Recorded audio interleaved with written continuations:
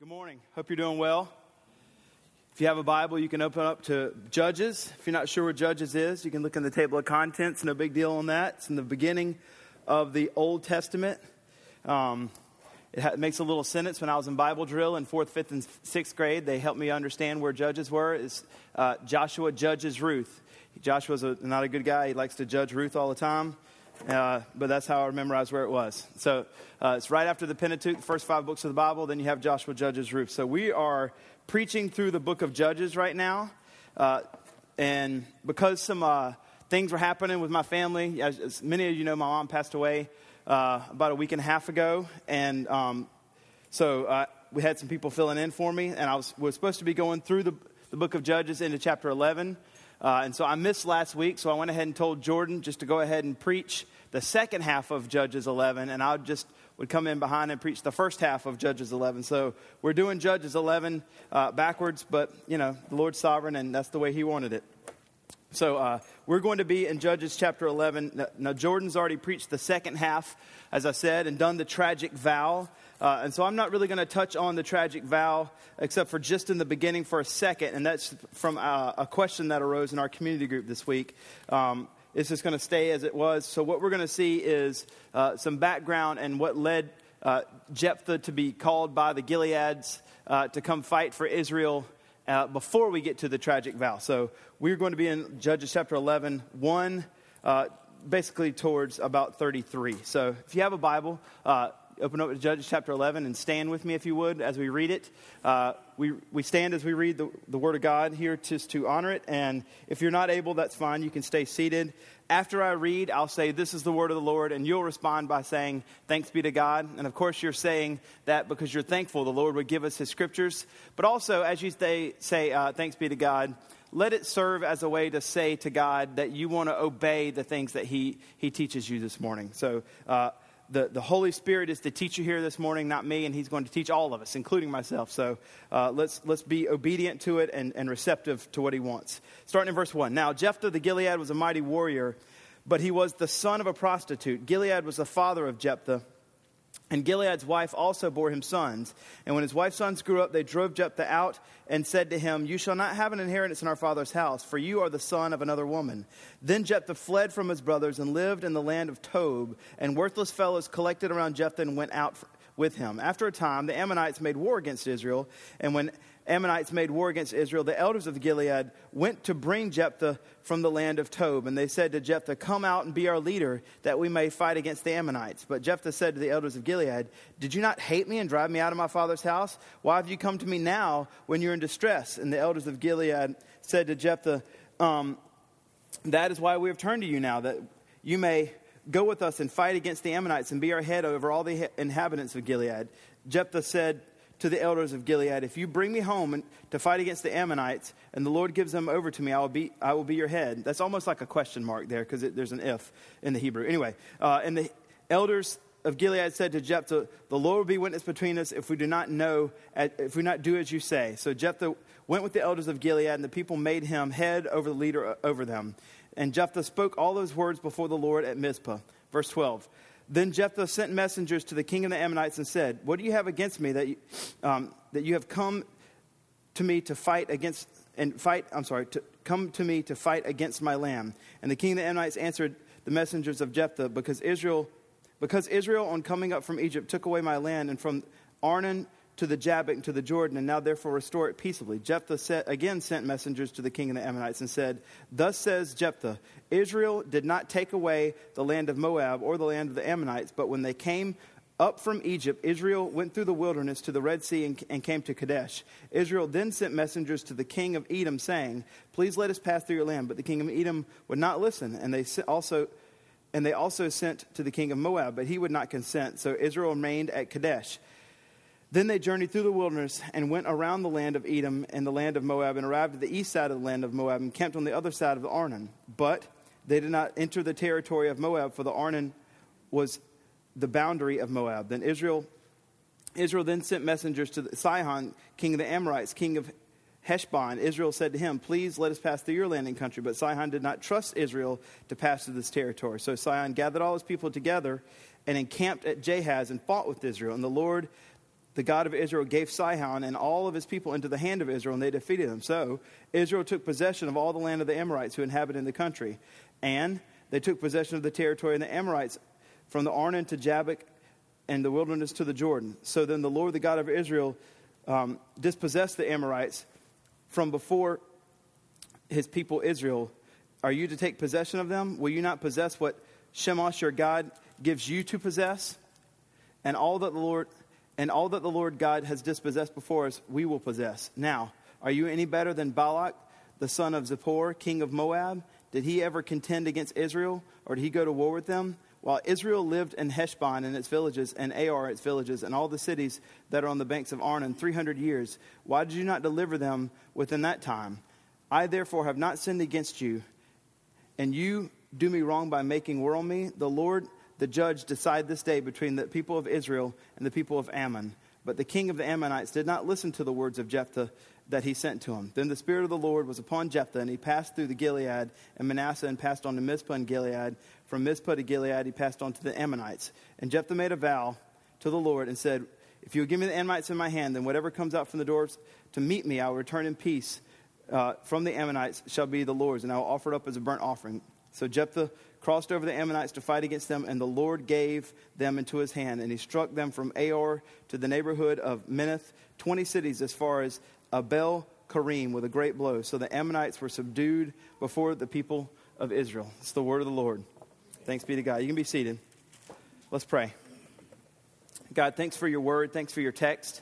It's a large piece of literature that we're looking at today in your word, and I pray that you would help us as we look at it, that you would help us see and understand all that we can understand about Jephthah and how it relates to us.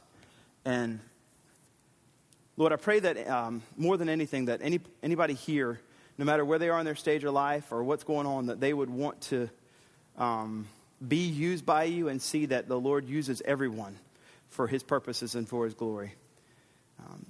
Please, God, speak through me now and help me have a clarity of mind and thought, and Holy Spirit, come and superintend these moments. We pray this in Jesus' name. Amen. So that was the beginning of last week. And as we were going through community groups, at least in my community group, one of the things that we saw was this tragic vow. And I just wanted to talk about it for 1 second. Jordan explained that this tragedy befell this guy Jephthah on this. He's a problematic leader, no doubt.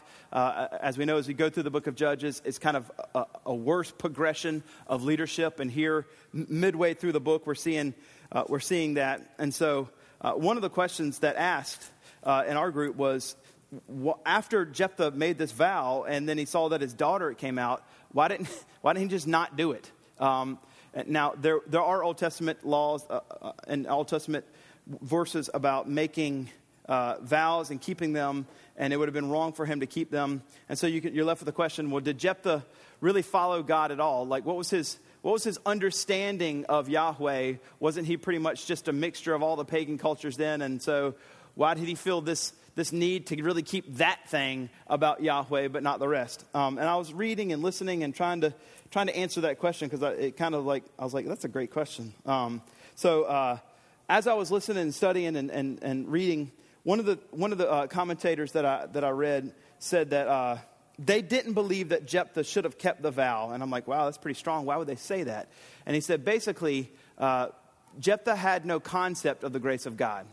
And so since he had no concept of the grace of God, he thought he had to.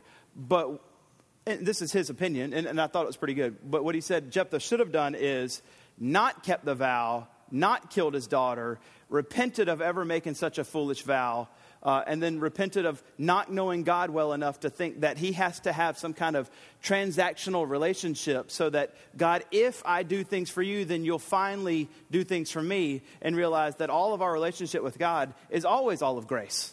That we don't do anything, God does everything. And since he had no concept of the grace of God, he should have not killed his daughter and then gone back to the beginning and say, God, I repent for ever thinking that our relationship should ever be transactional at all. That you are the God of all grace, and that you should forgive me, and our relationship should be constantly based upon that. So I hope that's an answer for all of y'all. Maybe you had those discussions in your community groups as well. we did, and I thought that was at least a decent answer to that particular question. Now, as we're going into chapter 11, I want you to think about this. I want you to think about yourself in this regard. We asked the question here. Go ahead and put it there. Who does God use to do his work and accomplish his work? And you might think he usually uses the pastors, the ministers, the church staff, and the people that have all their stuff together. You know, the people that are smart and the people that are doing well in life. Not someone like me who's got a mess of a life that has made just a big, huge mistake or a bunch of continual mistakes in my life. That I'm not the kind of person that God would use. It's the other people that have their lives together. Have you thought about this much? And I wonder if you think that if that's the case, I'm hoping that this sermon today will help you see that that's not the case. That he wants to use every single person in this room. He wants to use you in particular, the one that said, well, not me, the one that has their stuff together, but not me. I want you to see that he wants to use you. And I want you to think about this. Why does God use certain people to accomplish his will? What are the characteristics of those people? It's not the people that have their lives perfectly put together. It's everybody. And so deep down, you might say, yeah, I really do believe that. God does use everybody. When I read the Bible, he uses everybody. I mean, that's true. But still, you think, but not me. Because I don't ever see myself being used by God. And really, I think that's true because he's God, of course, and I'm not supposed to think wrong about God. But in the end, I know he's not going to use me, and he's not going to choose me on his team. You're constantly, when you grew up, the one that was chosen last for sports, maybe you're really unathletic, and you're the one that's chosen last, and you feel like, and that's the way God would choose me too. He chooses all the good people, and then the last person, he has to take me. So I'm the guy that gets stuck on the team, but no one ever throws me the ball. Not speaking from experience, per se. I don't want you to think that's the case about God, because God wants to use you specifically. As a matter of fact, as we'll see here, the life that you've lived up until this point is precisely the training ground that God has used so that you are now going to be used by him. So I think as we go through this particular chapter, those are some of the things that we can see about Jephthah. He's a problematic person. I mean, he's got some serious flaws.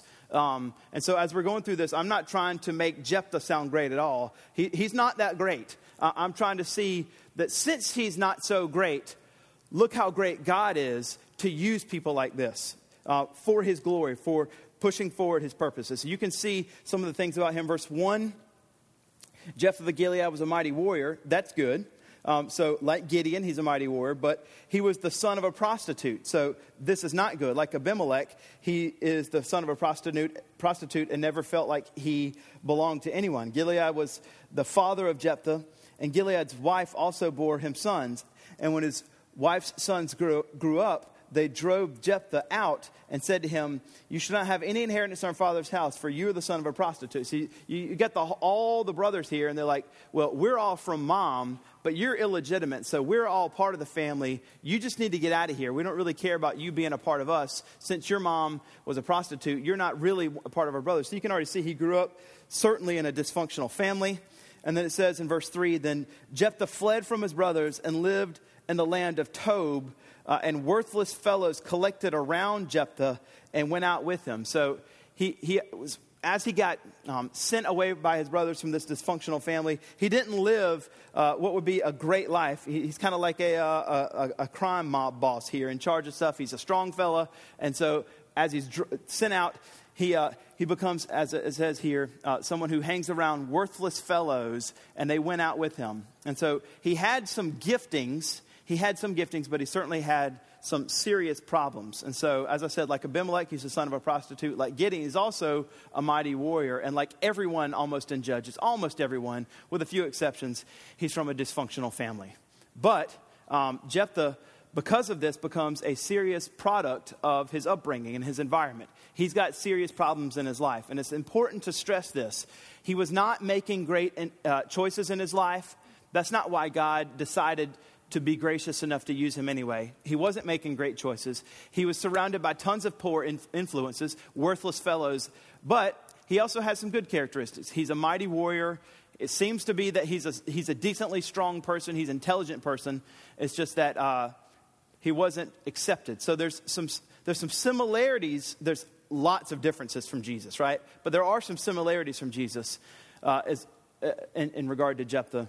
One similarity is both were thought to be illegitimately born from their mothers. And so because of that, both were in some ways outcasts. And then at one point, as we read through, Israel must seek the very help from the one that they outcast. Here, Israel must go to Jephthah and say, come help us, we're going to get killed. And then Jesus, in the same way, in Acts chapter 2, verse 23, Peter tells all of Israel, the one that you have outcast, the one that you've, by your hands that you've killed, you must go seek and repent and be baptized, every single one of you, in the name of Jesus. So there's some similarities, and of course there's lots of differences, because Jephthah's pretty terrible person in a lot of ways. So what's most striking then is this.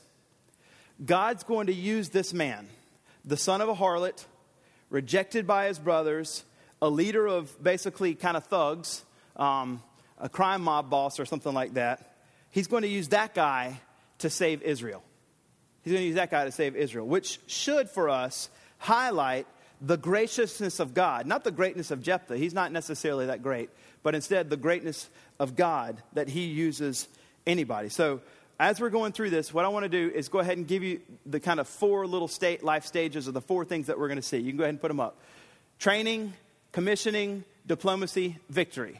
That's how I would outline this particular text that we're going to look at. Training of Jephthah, then the commissioning of Jephthah, the diplomacy that Jephthah uses as he goes to talk to the Ammonites, and then the diplomacy doesn't work, and the eventual war and the victory. So that's we're going to go in depth on one of those, on all four of those, but that's what we're looking at right here. So number one, training. We're looking at Jephthah's troubled past. Boom. Jephthah, a troubled past. One commentary says it this way. So Jephthah, the despised through dire misfortunes, was prepared for the task of saving the very people who had thrust him out. So you can ask yourself, like, sovereignly, is this commentator saying, sovereignly, God designed Jephthah's life to be the son of a prostitute, to be in a dysfunctional family, to have brothers that despised him, that rejected him and sent him away to the land of Tob, who had to hang around with worthless fellows and really kind of figure out life on his own. Yes, and that sovereign hand of God that for some reason allowed him to have this particular life, it was that sovereign hand of God when he sent him into this particular life and went through these circumstances. That was the exact training ground that God wanted for Jephthah to go through in order for him to one day, whenever he was raised up, at least by the people of Israel, to be the leader. That's what he wanted. God wanted that life that he's going through to be the training ground. Which means for us then, your difficult life that you have right now, or good life, or easy life, is precisely the training ground that, according to our sovereign God, that he has desired for you to go through, so that you are prepared for the task at hand. He wanted Jephthah to be prepared for the task at hand so that God could use him, which means the same thing for you. Your life stages that you've gone through, whether they've been incredibly difficult or you've had an easy life, God's design is all over that. That's the training ground that God needed you to go through so that you would be prepared for the task at hand. And every single one of us has a task, if you're a believer in Christ, namely the Great Commission. God wants you to fulfill the Great Commission, Matthew 28, 18 through 20, that we would go and proclaim the gospel to all those that don't know, every tribe, tongue, and nation. And he wants you to have gone through your life circumstances so that you would do that better. So when you ask, why is it that I have this difficult life? Why is it that my life is so bad? Because God trained you through that so that whenever you're fulfilling the Great Commission, you're going to come into contact with people that have also had those difficult life circumstances. It's not that God is mad at you. Quite the contrary. If you're a believer in Christ, he's absolutely in love with you. And he knows that difficult stuff that you've gone through in life has trained you so that you will be able to come beside other people with dysfunctional lives like you and I, so that you can reach people. So that's the first thing I want you to see, is that though Jephthah was despised through all these things, he was being prepared for the task to save the very people that had actually thrust him out. Which leads me to that second thing. These particular people are the people that hated him, and then they came to him and said he needed him. And he could have said, forget it. Now, he does finagle himself, and he does kind of do some crafty negotiating. But that's his way. You know, he grew up in the land of Tob. That's the way it was then, right? But nevertheless, God called him to go and help the very people that had rejected him. And God might be doing the same for you, which is the second thing regarding training. God just might be calling you to reach the very people that have always rejected you and mistreated you. As a matter of fact, it might be just like God for your sanctification to do that. Have you ever heard of St. Patrick? This is the very same thing he did. St. Patrick was an English aristocrat, and at age 16, he knew of Christianity, but he wasn't a Christian. He lived, as it says, an ungoverned youth, and he lived what would be on the wild side, much like this. Lived on the like Jephthah, lived with worthless fellows, and he went out and hung out and partied. But at 16, some Celtic pirates captured him and took him to Ireland. He was English, took him over to Ireland and sold him into slavery as a cattle herder. And three things happened. One, he met Jesus. Whenever he became a Christian, he started remembering all the catechisms that he learned as a child, and those things that his parents had ingrained to him, though they hadn't taken root yet. After he became a Christian, he remembered. So, just a side note, all the work you're doing into your children's minds and hearts mean things. Whether they are not paying attention and they're staring outside and they don't seem to care, parents, it really does matter. Anyway, then after that, he began to understand the culture of the Irish and their language and their culture. And then after that, St. Patrick became to love his captors. And he started identifying them. He started praying to God that they would come to know Jesus. And after being there about 6 years, at age 22, a ship came to Ireland. And he finagled his way onto this ship, and he escaped, and he went back to England. He wanted to get out of there because he was a slave, and he didn't like that. And when he went back to England, he went into the ministry, and then he immersed his mind, and he studied for a long time the scriptures and worked in ministry in England for about 26 years. And then at age 48, in the first century, where most men are about to die, most men's life expectancy was ending, he felt a call through a dream to actually go back to Ireland. The people that mistreat him, God called him to go love and serve the people that mistreated him, kind of like Jephthah. And so he obeyed the call, like Paul, the Macedonian call that Paul had. Like a dream, he went over there. And it says, one book says, Patrick's mission to Ireland was an unprecedented undertaking. This was because he was going to convert barbarians. Not only was it unprecedented, but assumed impossible. People didn't think that barbarians could become Christians. He went away at 48, back to Ireland, to the people that mistreated him and hated him, and that enslaved him with a dozen people. And he engaged the king and other leaders there for their conversion. And then as he was there, he met people, engaged them in conversation. He was in ministry there for another 28 years or so, till age 76. He prayed for the sick. He counseled people. He mediated conflicts. He would eventually see many people be converted. He planted churches there. And at around age 76 is whenever he died. And this pagan nation with pagan sinners that were so barbarians and considered not even to be able to be converted, he was there, and while he was there, he probably baptized tens of thousands. He planted probably around 7,000 churches. He ordained probably at least 1,000 men into ministry. He converted at least 40 out of the 150 people groups that were there. One book says he won so many of them for Christ. He founded so many churches and ordained so many clerics, kindled such zeal in men's hearts that it seems right to believe that to him was directly due to the wonderful outblossoming of Christianity, which distinguished Ireland in the following years. And when writing about all this, St. Patrick said, God wants men to be reborn in God and redeemed from the ends of the earth. He wants his church to fish well, to spread our nets so that we can catch a great multitude for God. The church is to go into all the world, preach the gospel into all creation, teach all nations, and make people children of the living God. And God gave me such a grace that many people through me were reborn into God. And so it might be that just like Patrick, he's calling you to do the exact same thing.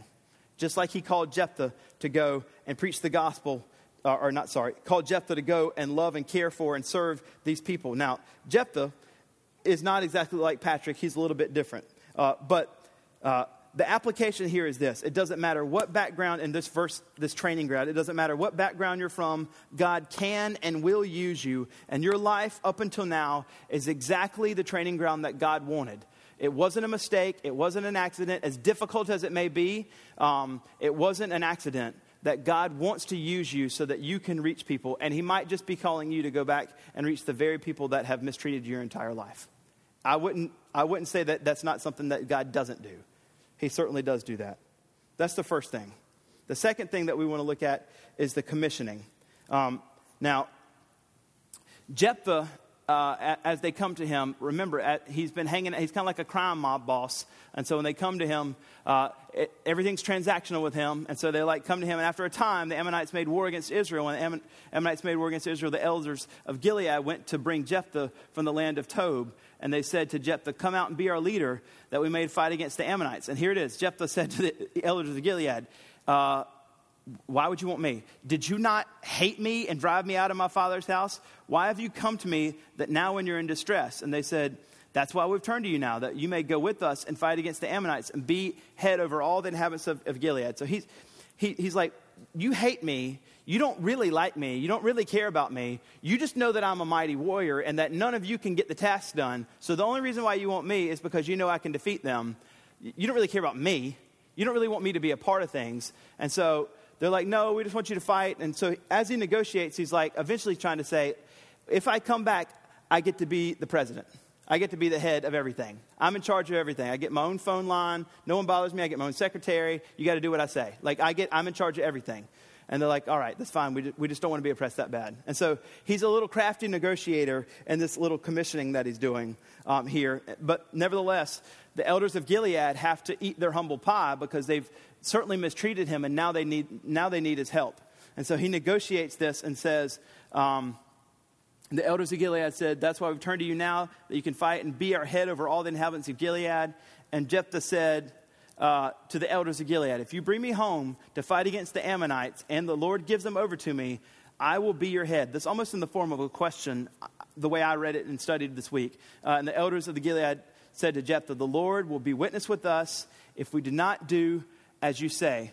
So Jephthah went with the elders and the people. Here it is. Notice this. This is a key thing right here in verse 11. This is different than most other leaders that are appointed in the book of Judges. It's always Yahweh appointed this guy to be the rescuer. The Lord appointed this guy to be the rescuer. Not in verse 11.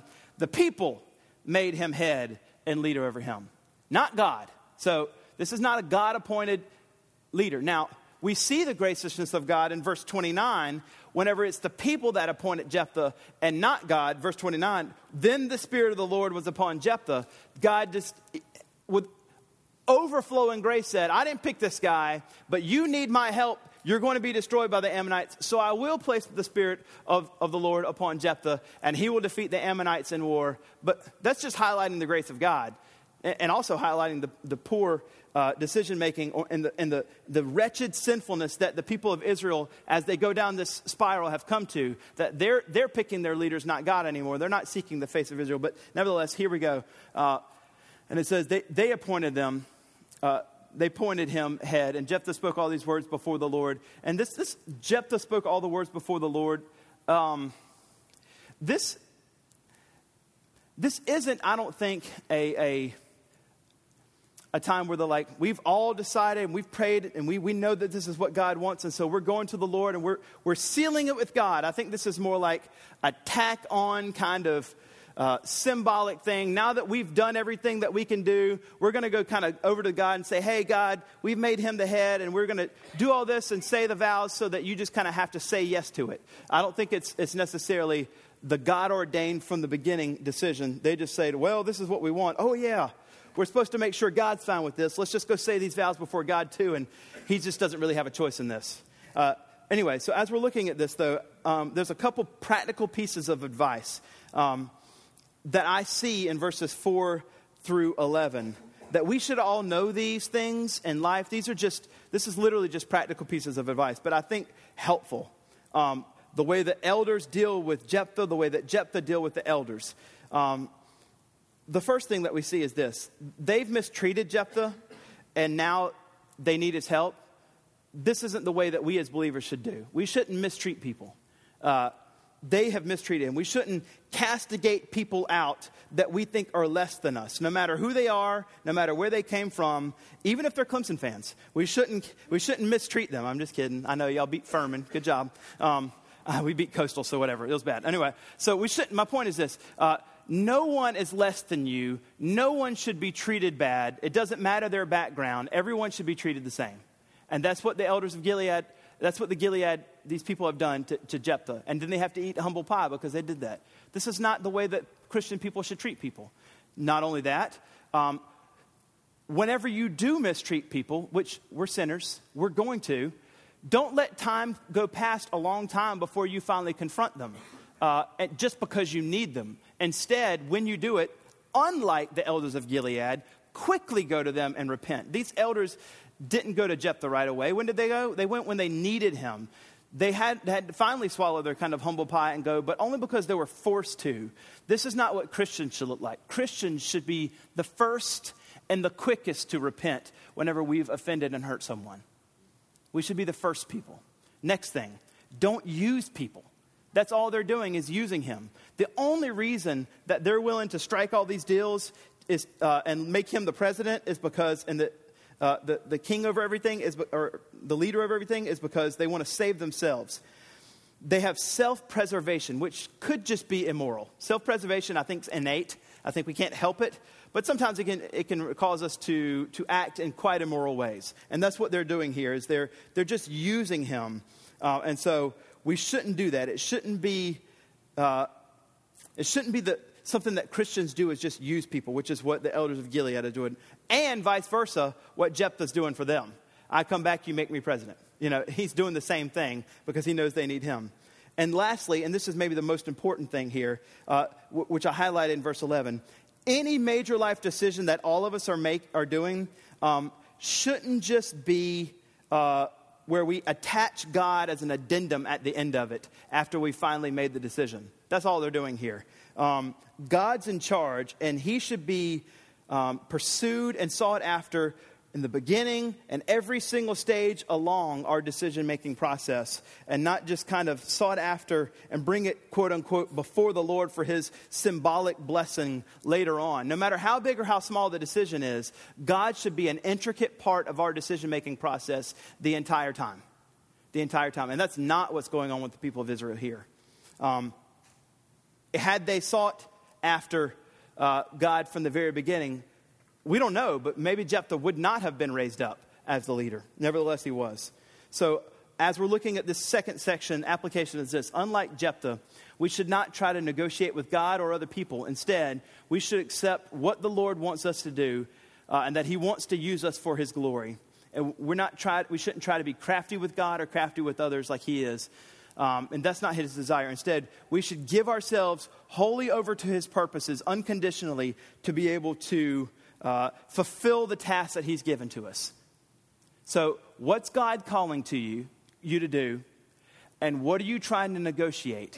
And what parts of your life are you trying to withhold and say, I'll only give you that, God, if I get these things.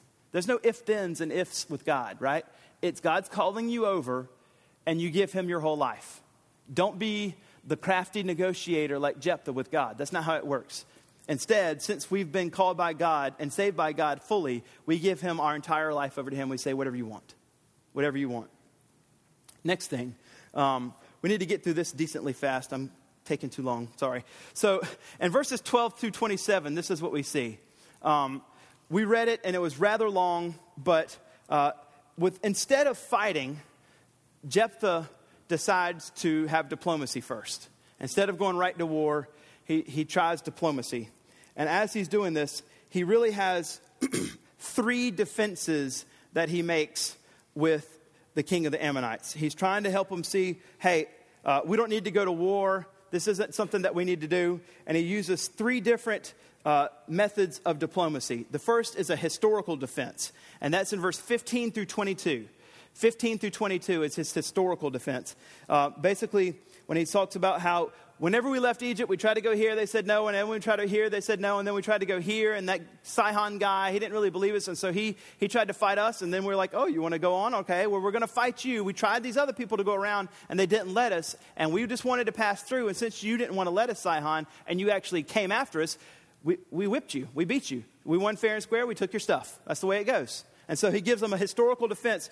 That's what he says basically at the end of 21 and 22. And the Lord, the God of Israel, gave Sihon and all his people in the hand of Israel, and they defeated them. So Israel took possession of the land of the Amorites who inhabited that country. And so he's talking to the king of the Ammonites and says, that was the Ammonites, not the that was the Amorites, not the Ammonites. You missed the letter, but it has nothing to do with you. We're talking about the Amorites, not the Ammonites. So they're 2 different people. So why do you think that this isn't our land? It is our land. They came after us. We defeated them fair and square. We took it. That's the historical defense he makes. Well, after he does that, he also gives them a theological defense. So before we talk about the theological defense, that's in verses 23 and 24. Back then, when you went to war, if you won, then the belief system of everybody there, pagans or the followers of the one true God Yahweh, thought that if I win, my God gave me the victory.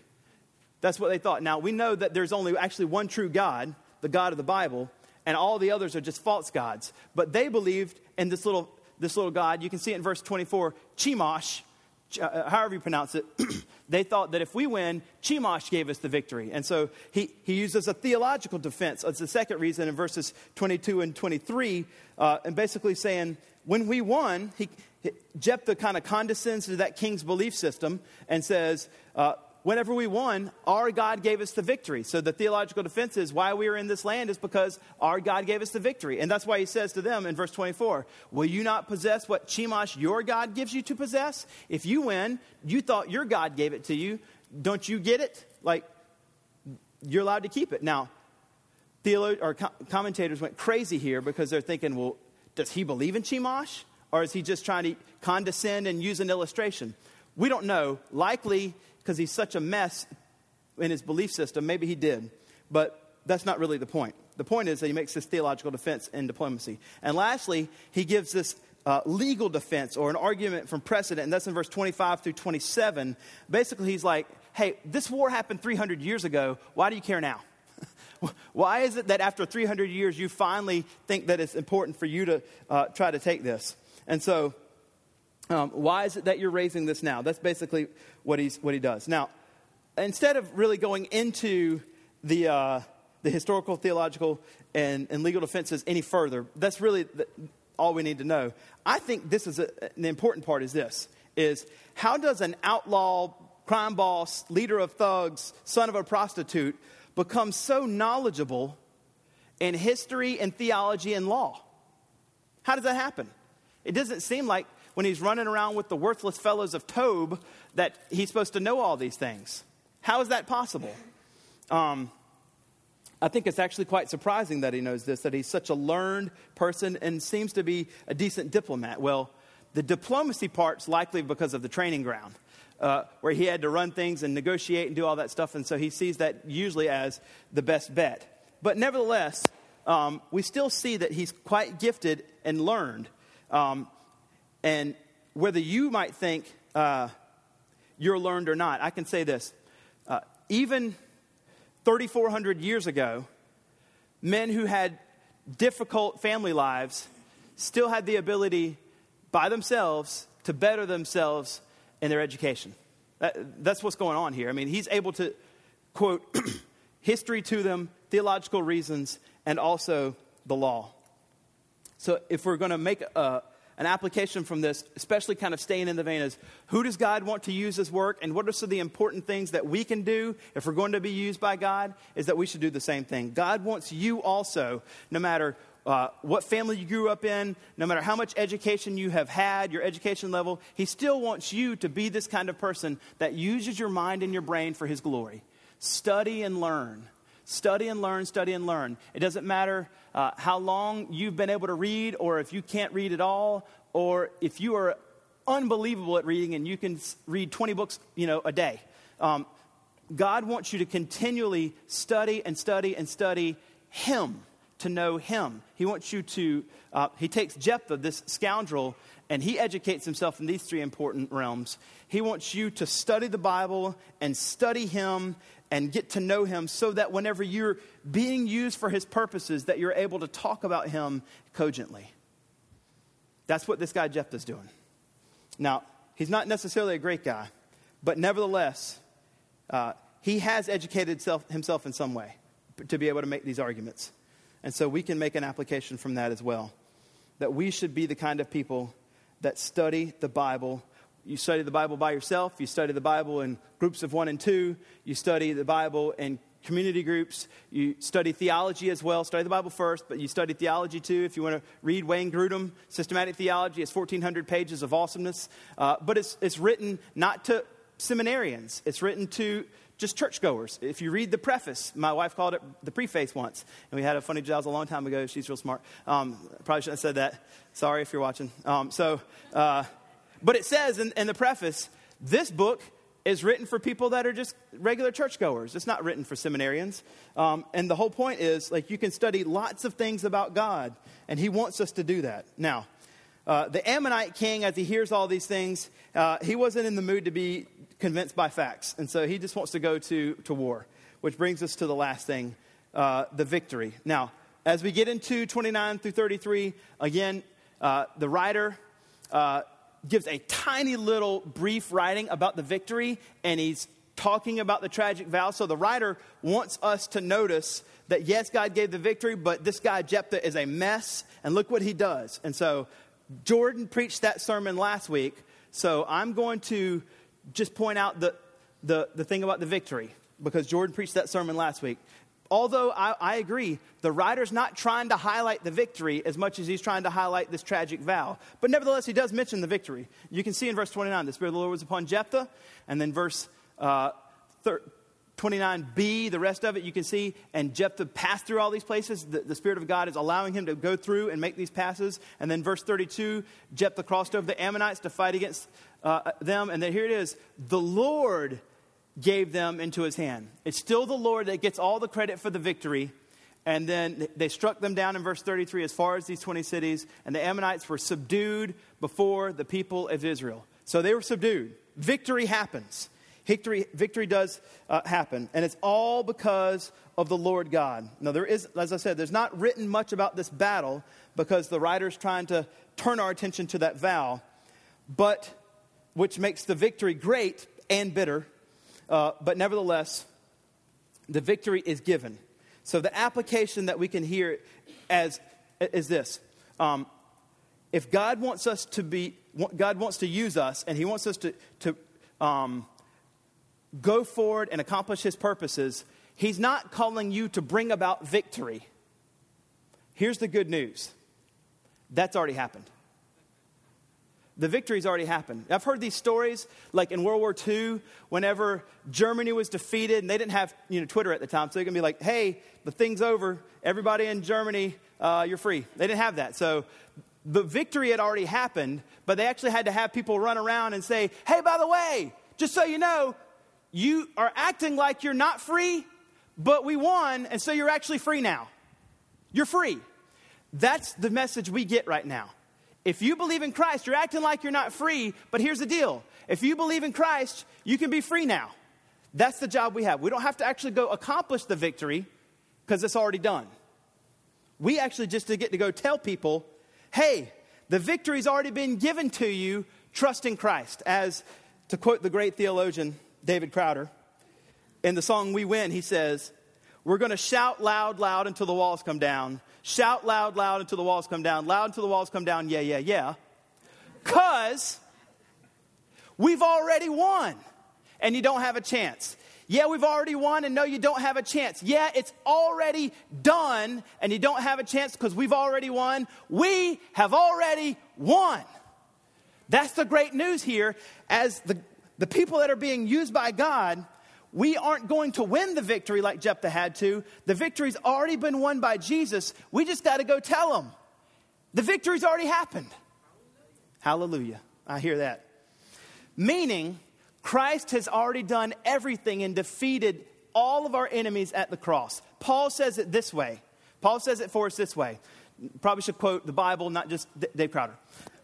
He says it this way. For in him, Jesus, this is Colossians 2, for in him the whole fullness of deity dwells bodily, and you have been filled in him, who is the head of all rule and authority. In him you were also circumcised with a circumcision made without hands, by putting off the body of flesh by the circumcision of Christ, having been buried with him in baptism, in which you were also raised with him in faith in the powerful working of God, who raised him from the dead. And you, who were dead in your trespasses and the uncircumcision of your flesh, God made alive together with him, having forgiven all our trespasses by canceling the record of debt that stood against us with its legal demands. This he set aside, nailing it to the cross. He disarmed the rulers and authorities and put them to open shame by triumphing over them in him. The victory has already been won.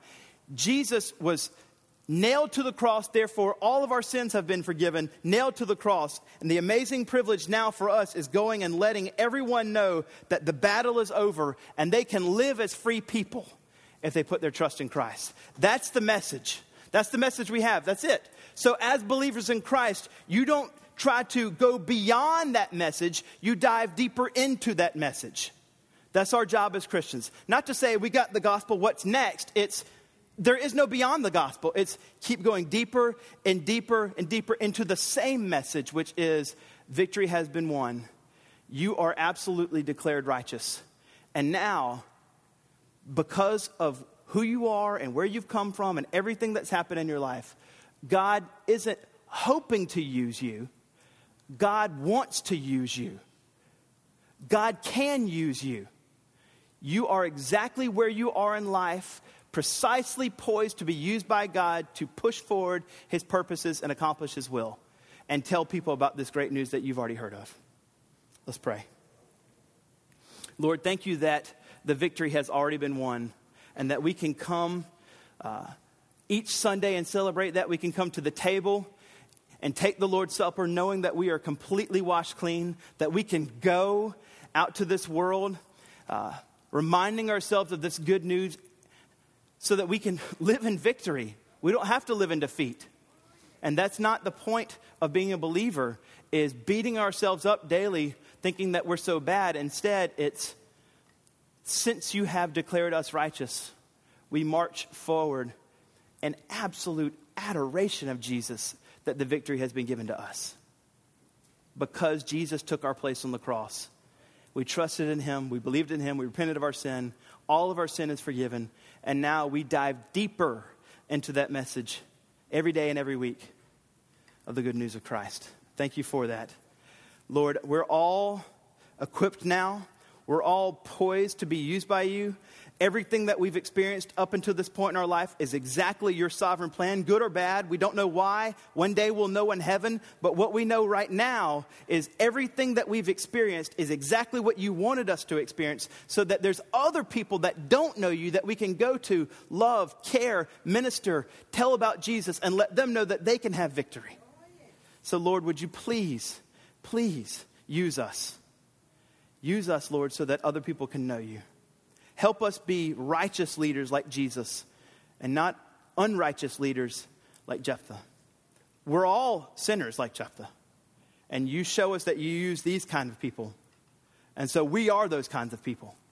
And that you use us as well. We thank you and we pray this in Jesus' name. Amen. We're going into the time of the Lord's Supper where we celebrate the fact that the victory has been given to us. We've already won. And so use this time as we take the Lord's Supper now to think and pray and give thanks to God for that. Whenever you're ready, you come forward get the bread, get the cup, come back to your seat, and we'll take the Lord's Supper collectively together, celebrating our unity as a church body and as a family in Christ. And then we'll continue worshiping after we take the Lord's Supper through giving and song. So whenever you're ready, come forward. There's also a table in the back. Just know that there's a wine and a juice. Pick the one you want, and then come back to your seat, and then we'll continue in worship. I'll come up and lead us together.